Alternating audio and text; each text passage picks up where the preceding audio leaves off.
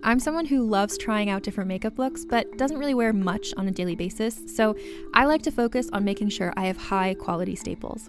And whether you like a fresh face, full glam, or somewhere in between, you've probably seen Thrive Causemetics Viral Tubing Mascara.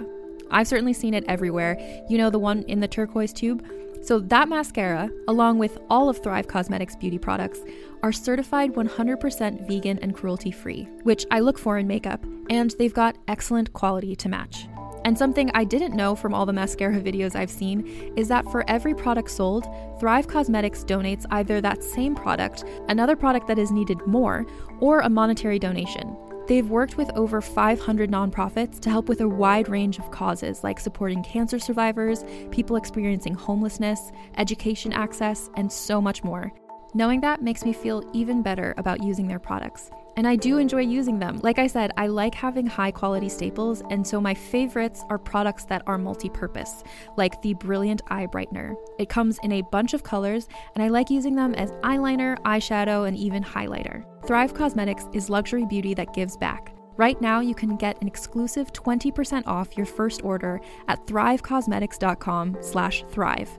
That's Thrive Causemetics, CAUSEMETICS.com/thrive for 20% off your first order. Hey there. Ever wonder what happens to all those amazing screenplays that never make it to the big screen? Well, wonder no more. Welcome to Table Read Podcast, where we bring those undiscovered gems to life.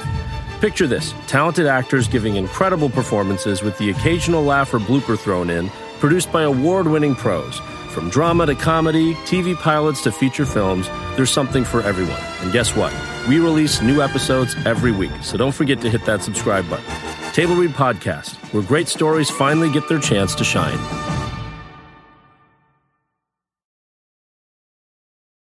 Hey everyone, welcome to Let's Get Civical. This is the podcast that breaks down politics, government structure, and dives into the context of current events, but in a super fun way. I'm Lizzie Stewart, comedian, feminist, and political junkie. And I'm Arden Walentowski, former Senate intern, campaign staffer, and political strategist. In this episode, we're talking about the atomic bomb. So grab your uranium. And let's get civical.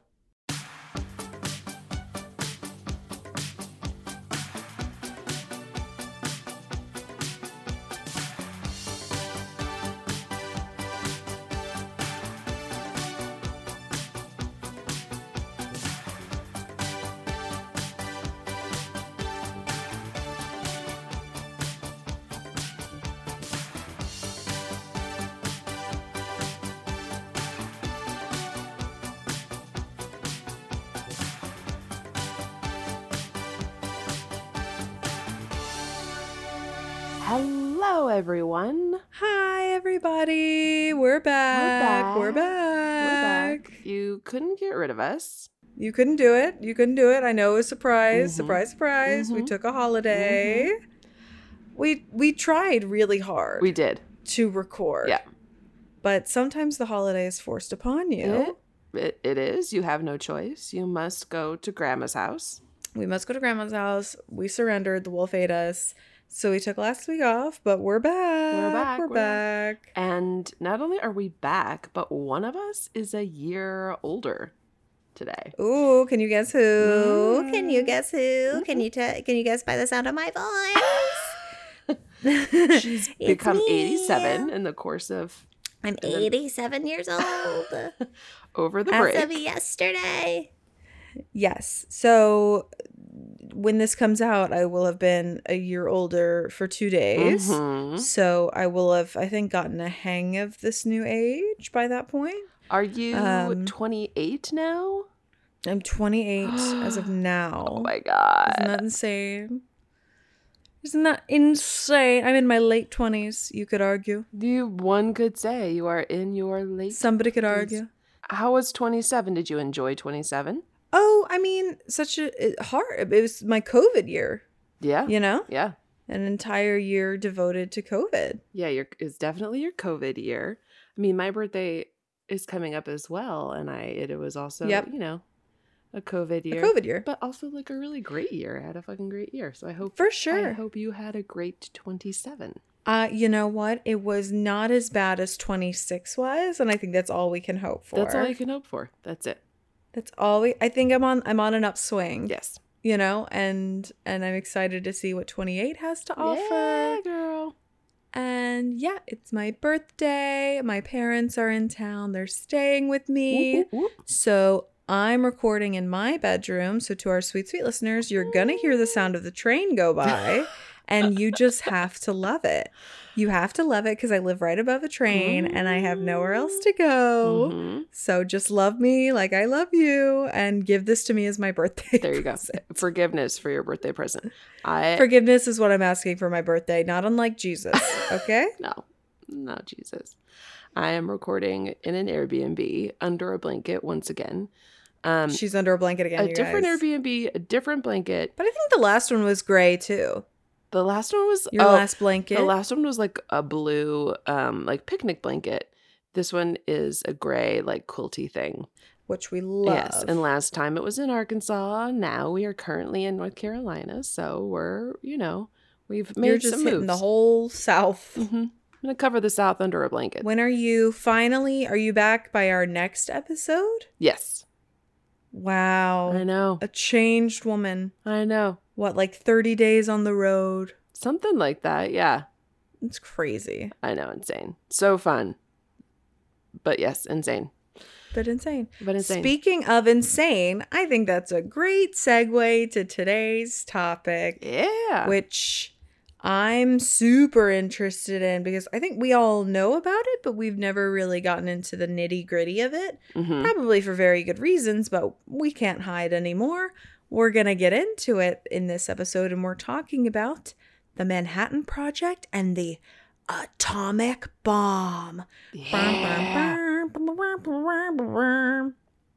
I mean, first thoughts on both of these things, Arden? I mean, first thoughts, I guess, the story of how it came about is, kind of interesting. Mm-hmm. I mean, it's very interesting. And I love this whole time period. So, researching it was super fun. But just, we didn't really know what we were doing. I mean, I think in theory, people understood, we're going to drop a bomb. People understood bombs, but people, I don't think really... I don't know.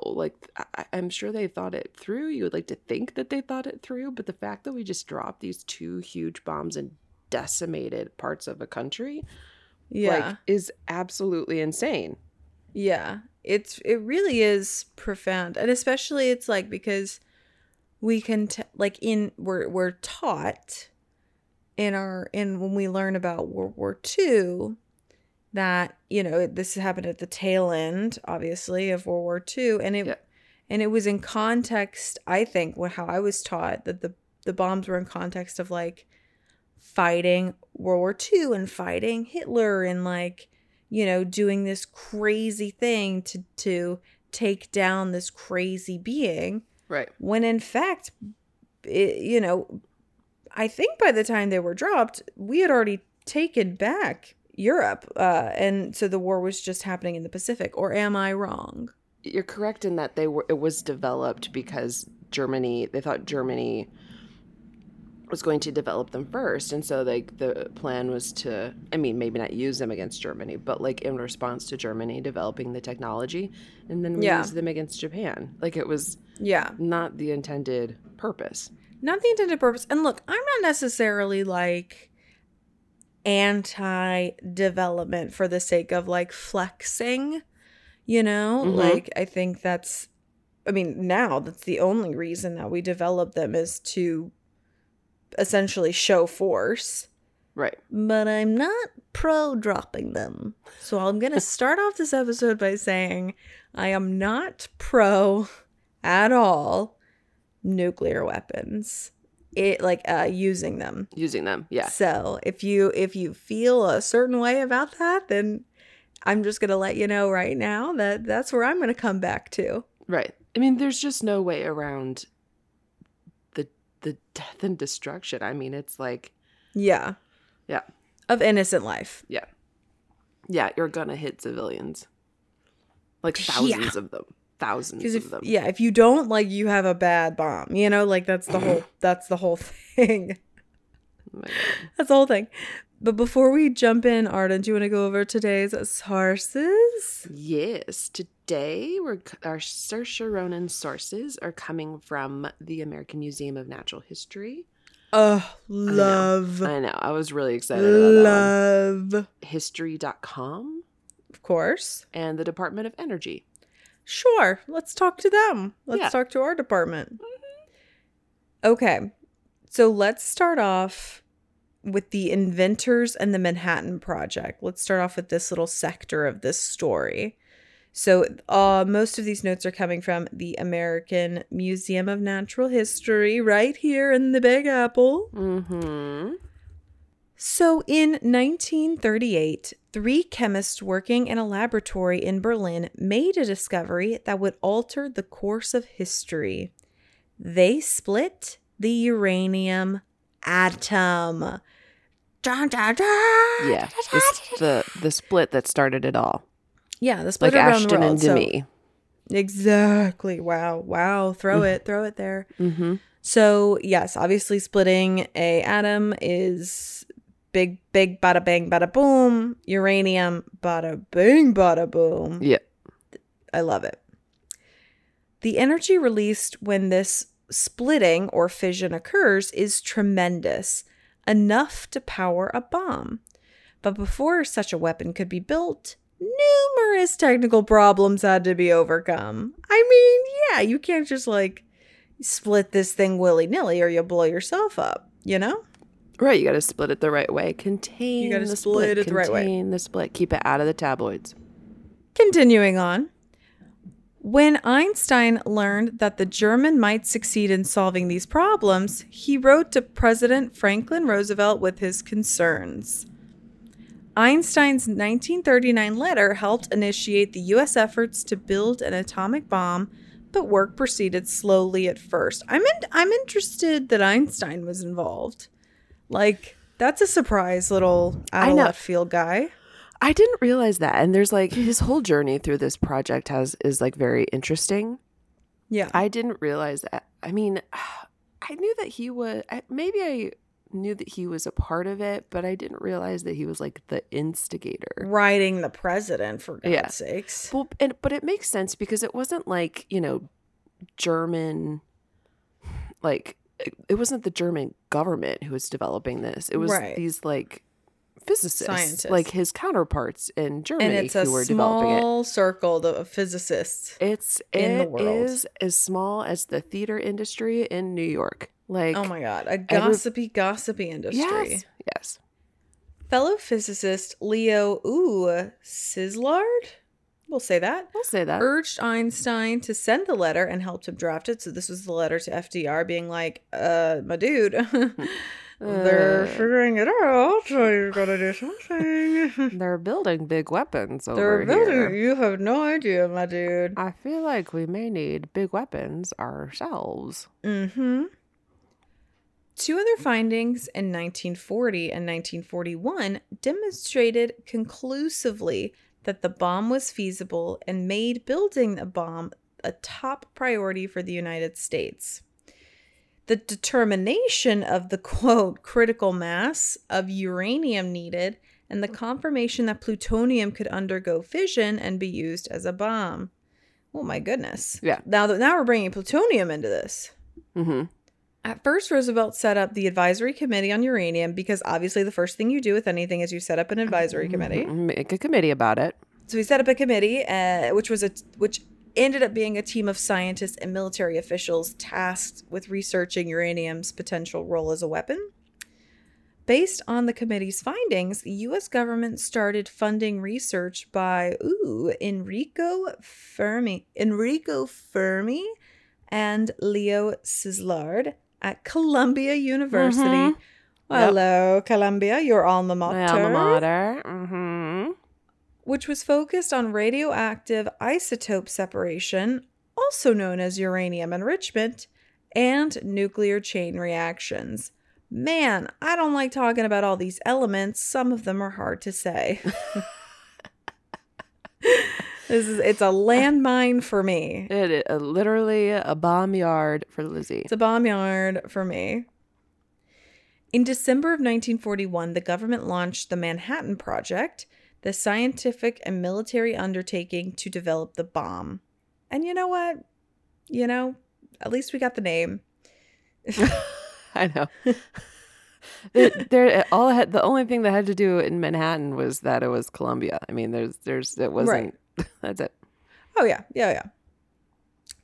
That same year, following the Japanese attack on Pearl Harbor, President Roosevelt declared that the U.S. would enter World War II and align with Great Britain, France, and Russia to fight against the Germans in Europe and the Japanese in the Pacific Theater.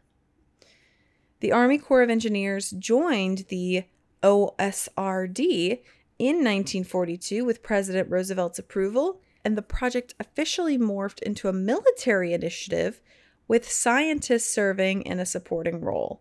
Mm-hmm. So the military is now like, let me take a look at your bombs. Mm-hmm. And the scientists are like, okay, yes. I'm now best supporting actor. All right. The military did to the atomic bomb developers what like the head scientist guy did to Jodie Foster in the movie Contact when she first heard the sound from space that came and gave, like, when she first heard it, and then the main scientist guy who worked for the government came in and took it.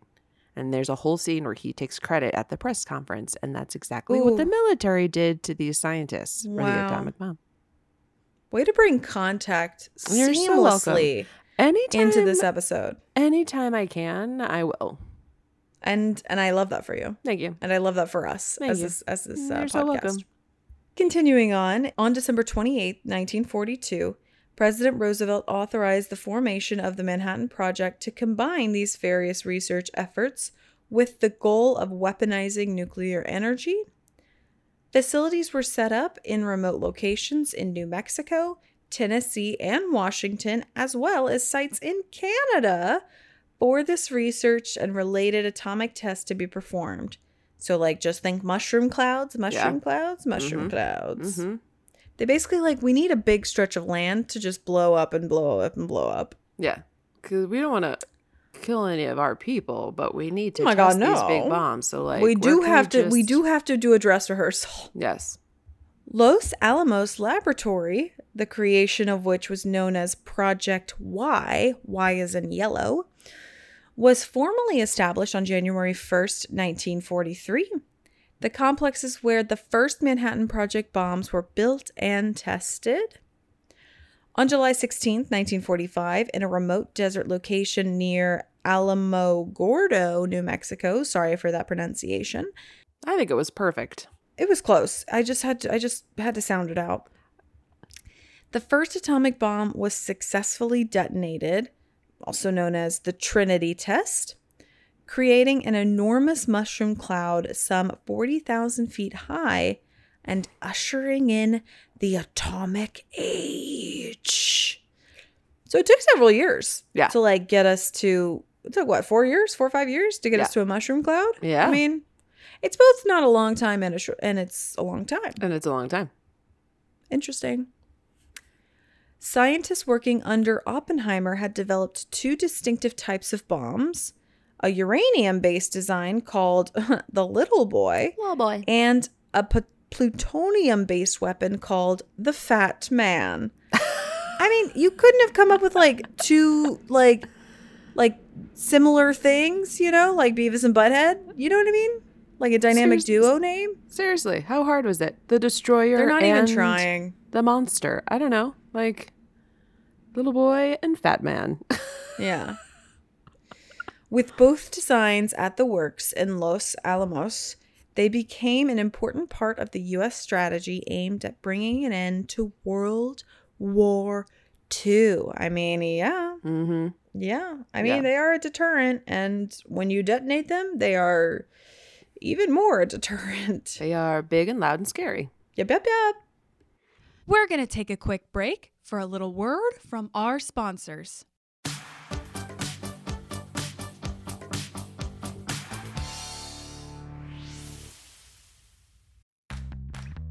You can shop from anywhere doing pretty much anything. You might shop while working, eating, or even listening to this podcast. And however you shop, we all know and love the thrill of the hunt. But do you also know how to get the thrill of the best deals? Because Rakuten shoppers do. With Rakuten, they get the deals they love with the most savings and cash back. And you can get it too. Start getting cash back at your favorite stores like Sephora, Nike, and even Expedia if you're looking to get some travel in. And getting cash back doesn't mean you have to miss out on sales because those can just be stacked right on top. It's easy to use and based on a simple idea. Stores pay Rakuten for sending them shoppers, and Rakuten shares the money with you as cash back through PayPal or check. Download the free Rakuten app and never miss a deal. Or go to Rakuten.com to start getting the most bang for your buck. That's Rakuten.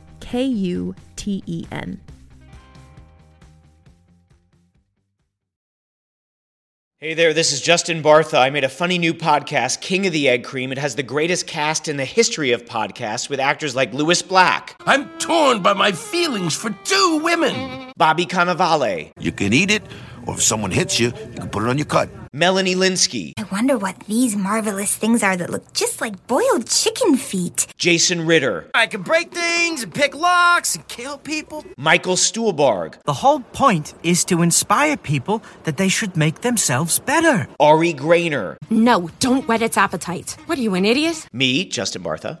That's not just any egg cream, that's a Lemke's special. And all narrated by the hilarious Richard Kind. This is the story of Harry Dalowitz and how he rose from nothing to become New York's King of the Egg Cream.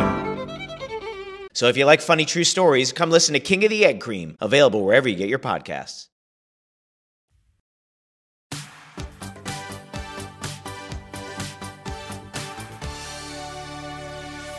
That's the what? The foundation, and now we're going to get to the two houses that I'm sure everybody knows and recognizes. Yes. The bombings of Hiroshima and Nagasaki in Japan. Yeah. Lay it on me. Okay, here we go. These are coming from History.com and the American Museum of Natural History. So on July 26, 1945, at the Potsdam Conference in the Allied occupied city of Potsdam, Germany, the U.S. delivered an ultimatum to Japan. Surrender under the terms outlined in the Potsdam Declaration, which included, among other things, a call for the Japanese to form a new democratic and peaceful government or face, quote, prompt and utter destruction, close quote. I mean, they were like... They weren't joking. They weren't joking. They were like, get rid of your dictator, be a democracy, or we'll just end you. Yeah. I mean, I think prompt and utter destruction is like a real, Yeah. They're being a little dramatic, but they did deliver. They did deliver. I mean, they drew a line in the sand, and that was it. Yep. As the Potsdam Declaration provided no role for the emperor in Japan's future, the ruler of the island nation was unwilling to accept its terms. Of course, he's not going to be like, Yeah. okay, I will step down. Yeah. I will. No, he's like, fuck you. Who are you to tell me what to do? Right.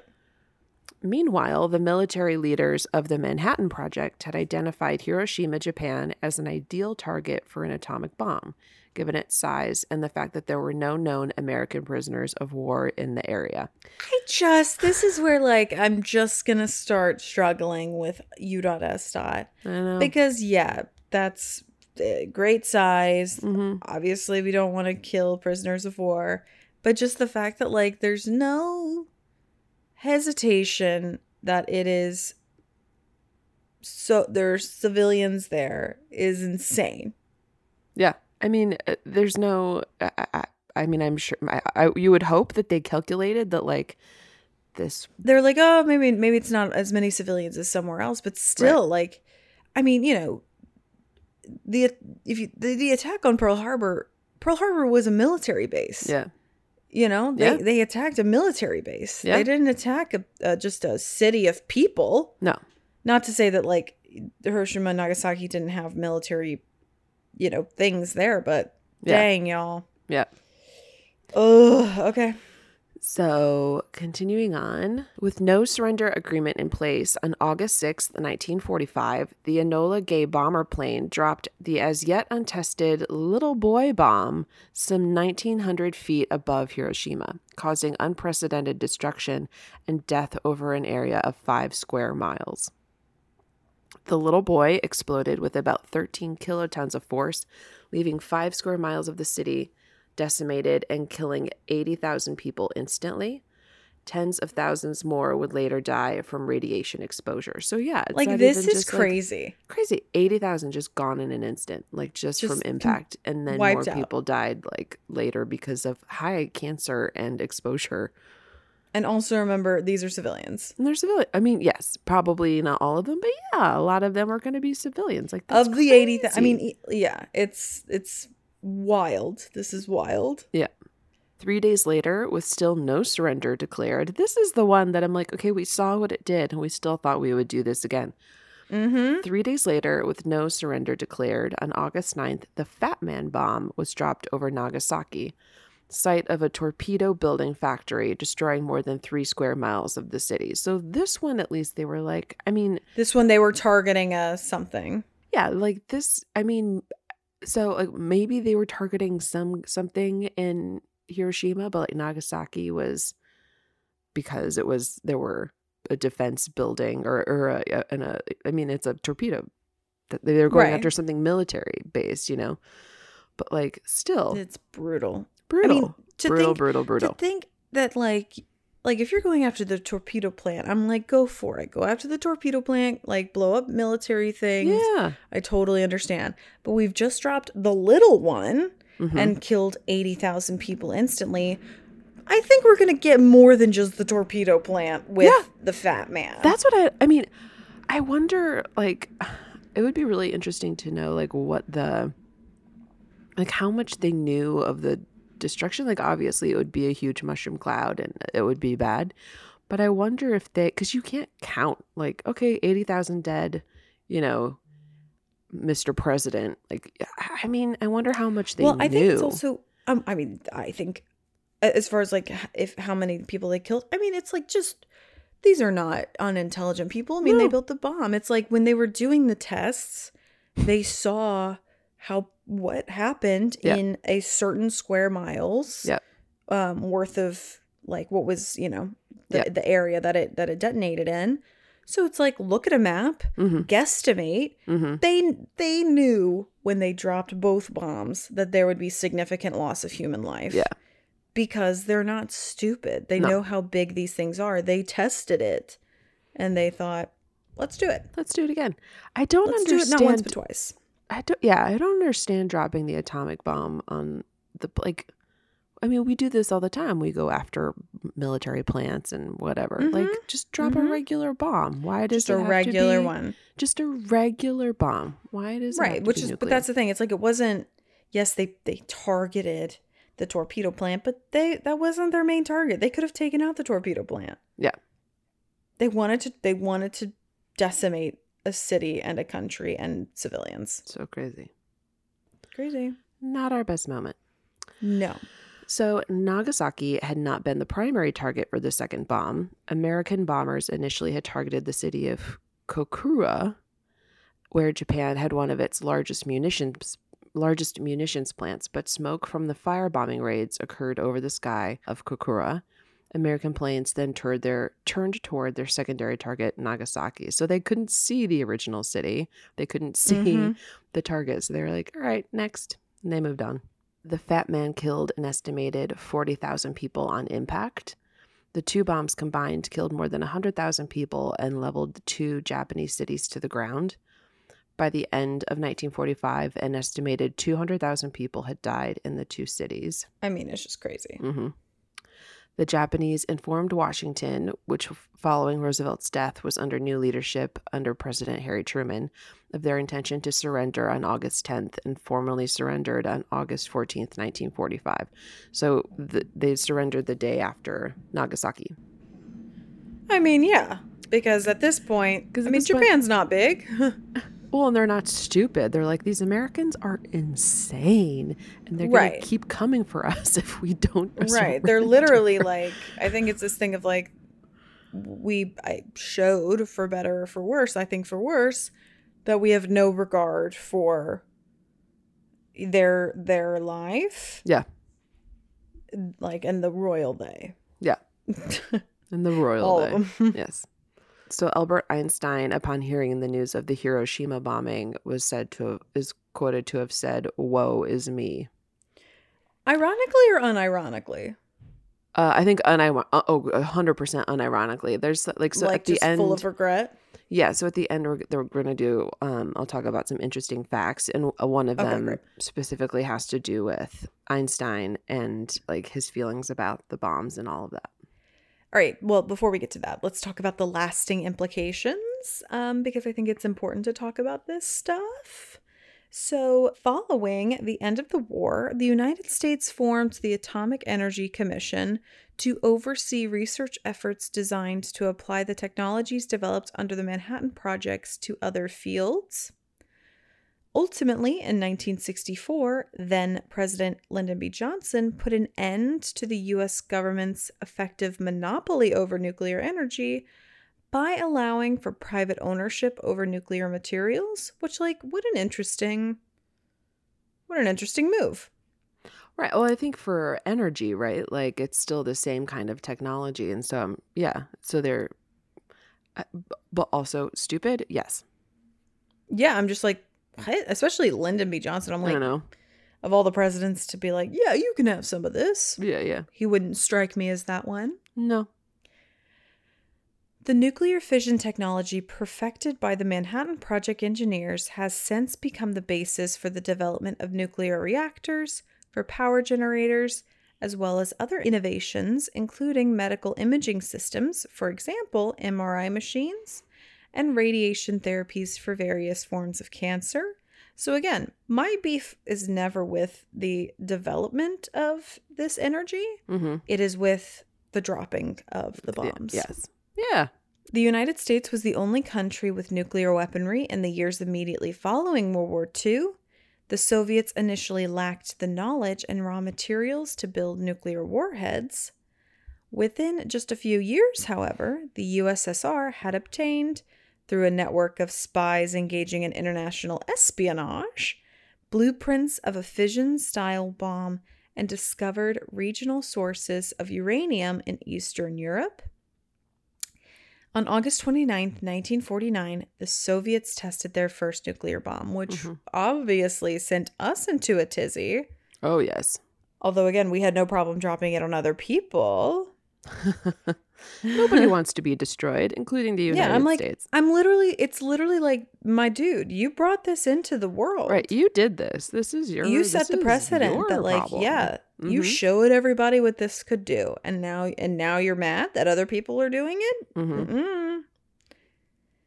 The United States responded by launching a program in 1950 to develop more advanced thermonuclear weapons. The Cold War arms race had begun, and nuclear testing and research became high-profile goals for several countries, especially the United States and the Soviet Union. Duck and cover, honey. So these are some, I wouldn't call them like fun facts. They're just... No, there's nothing fun. There's nothing fun about this. These are interesting facts. Interesting facts. Perfect. Thank you. It doesn't quite fit the meter, but you get the idea. Oh, absolutely. So in July of 1940, the U.S. Army Intelligence Office denied Einstein the security clearance needed to work on the Manhattan Project. How are you going to deny Einstein? Because he was a pinko commie liberal. The hundreds of scientists on the project were forbidden from consulting with Einstein because the left-leaning political activist was deemed a potential security risk. They thought he was like, yeah. Oh my God. I mean, it's so Einstein. Yes, Einstein brought it to the attention of the president, but he wasn't advocating that right. We should destroy people. He literally was just Germany is... Germany, yeah. The German physicists are working on this. Just a heads up, it would be disastrous should that bomb or whatever they decide to do with the technology that they're realizing they can develop should come towards the United States. Like that's really all he was doing. But what ended up happening was like the United States was like, oh shit, oh, we can do this too, and we can kill people with it. Okay. Yeah. Let's commit war crimes. Let's do it. Game on. Einstein was frequently asked to explain his role in the Manhattan Project in the building of the bombs, and when a Japanese editor asked him, quote, "Why did you cooperate in the production of atomic bombs, knowing full well their destructive power?" And Einstein answered that his only act had been to write President Roosevelt, suggesting that the United States research atomic weapons before the Germans harnessed this deadly technology. He came to regret even taking this step, and in an interview with Newsweek magazine, he said that, quote, "Had I known that the Germans would not succeed in developing an atomic bomb, I would have done nothing." Yeah. Yeah. I mean, Einstein is not the culprit here. And anybody who tries to like put blood on Einstein's hand, it's like, no. I get what he was doing. And especially during a time where the Germans were at the height of their power, you know, he freaked and literally just let somebody know, and then we did our thing and just. Well, and it's not like the Germans developing a new way to kill people was like unheard of, because the Holocaust. Right. So like it wasn't, you know, like he wasn't without reason to be afraid of this. Yeah. But you know, of course, hindsight's always 20/20. Hey. So that's also, so like he did, so that's about Einstein. He did alert the president, and he later came to regret it because, you know, it set in motion all of these events that then led to massive death and destruction. However, on a slightly lighter note, the National Park Service operates 3 sites to preserve Manhattan Project history. For over a decade, the U.S. Department of Energy and the National Park Service, in cooperation with other federal agencies, state and local governments, and other stakeholders, pursued the possibility of including the Department of Energy's most significant Manhattan Project properties within a Manhattan Project National Park. I just feel like we should not be putting this into a national park.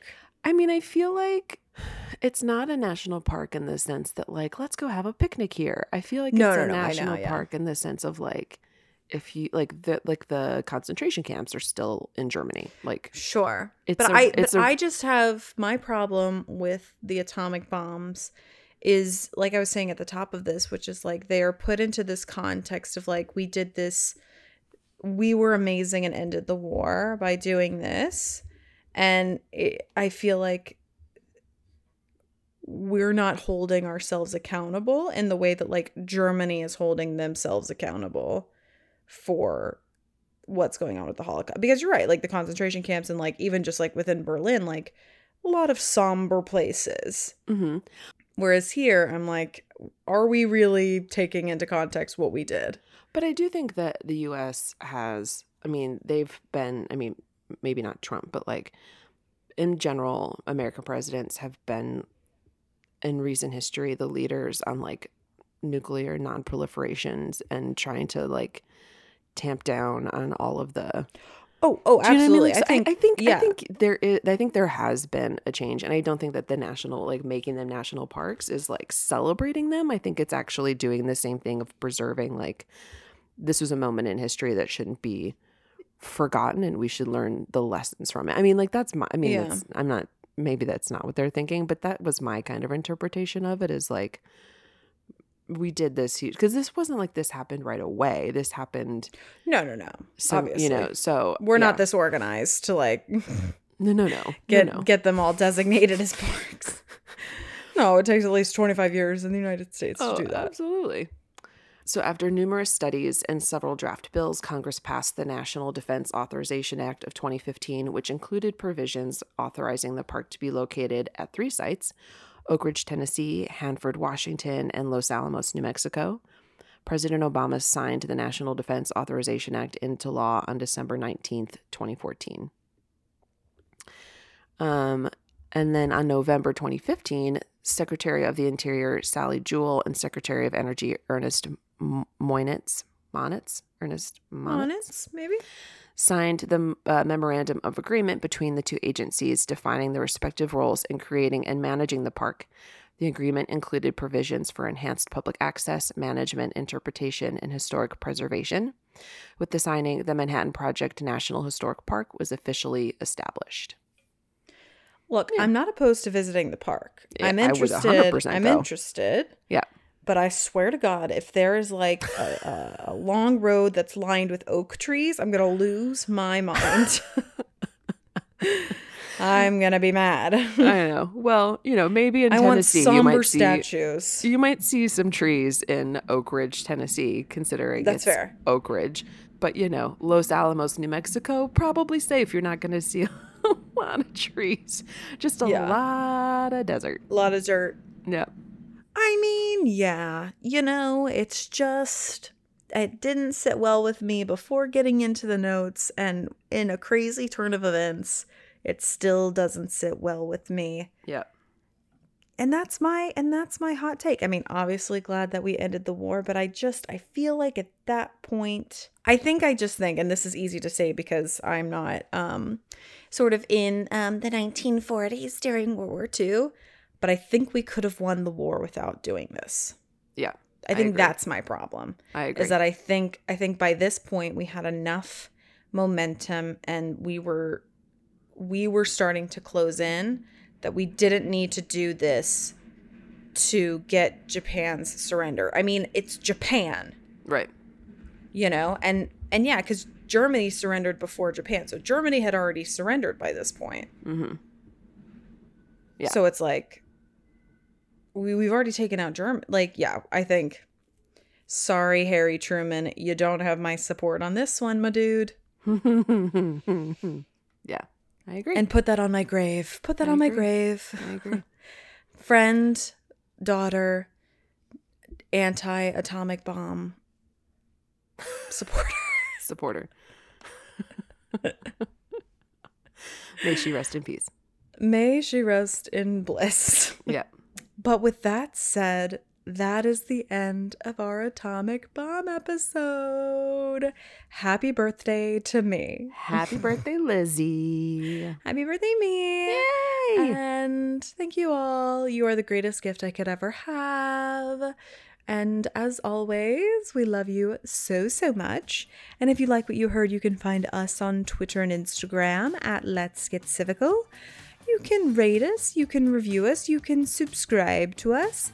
We love you so, so much, and we will see you next Wednesday. Goodbye.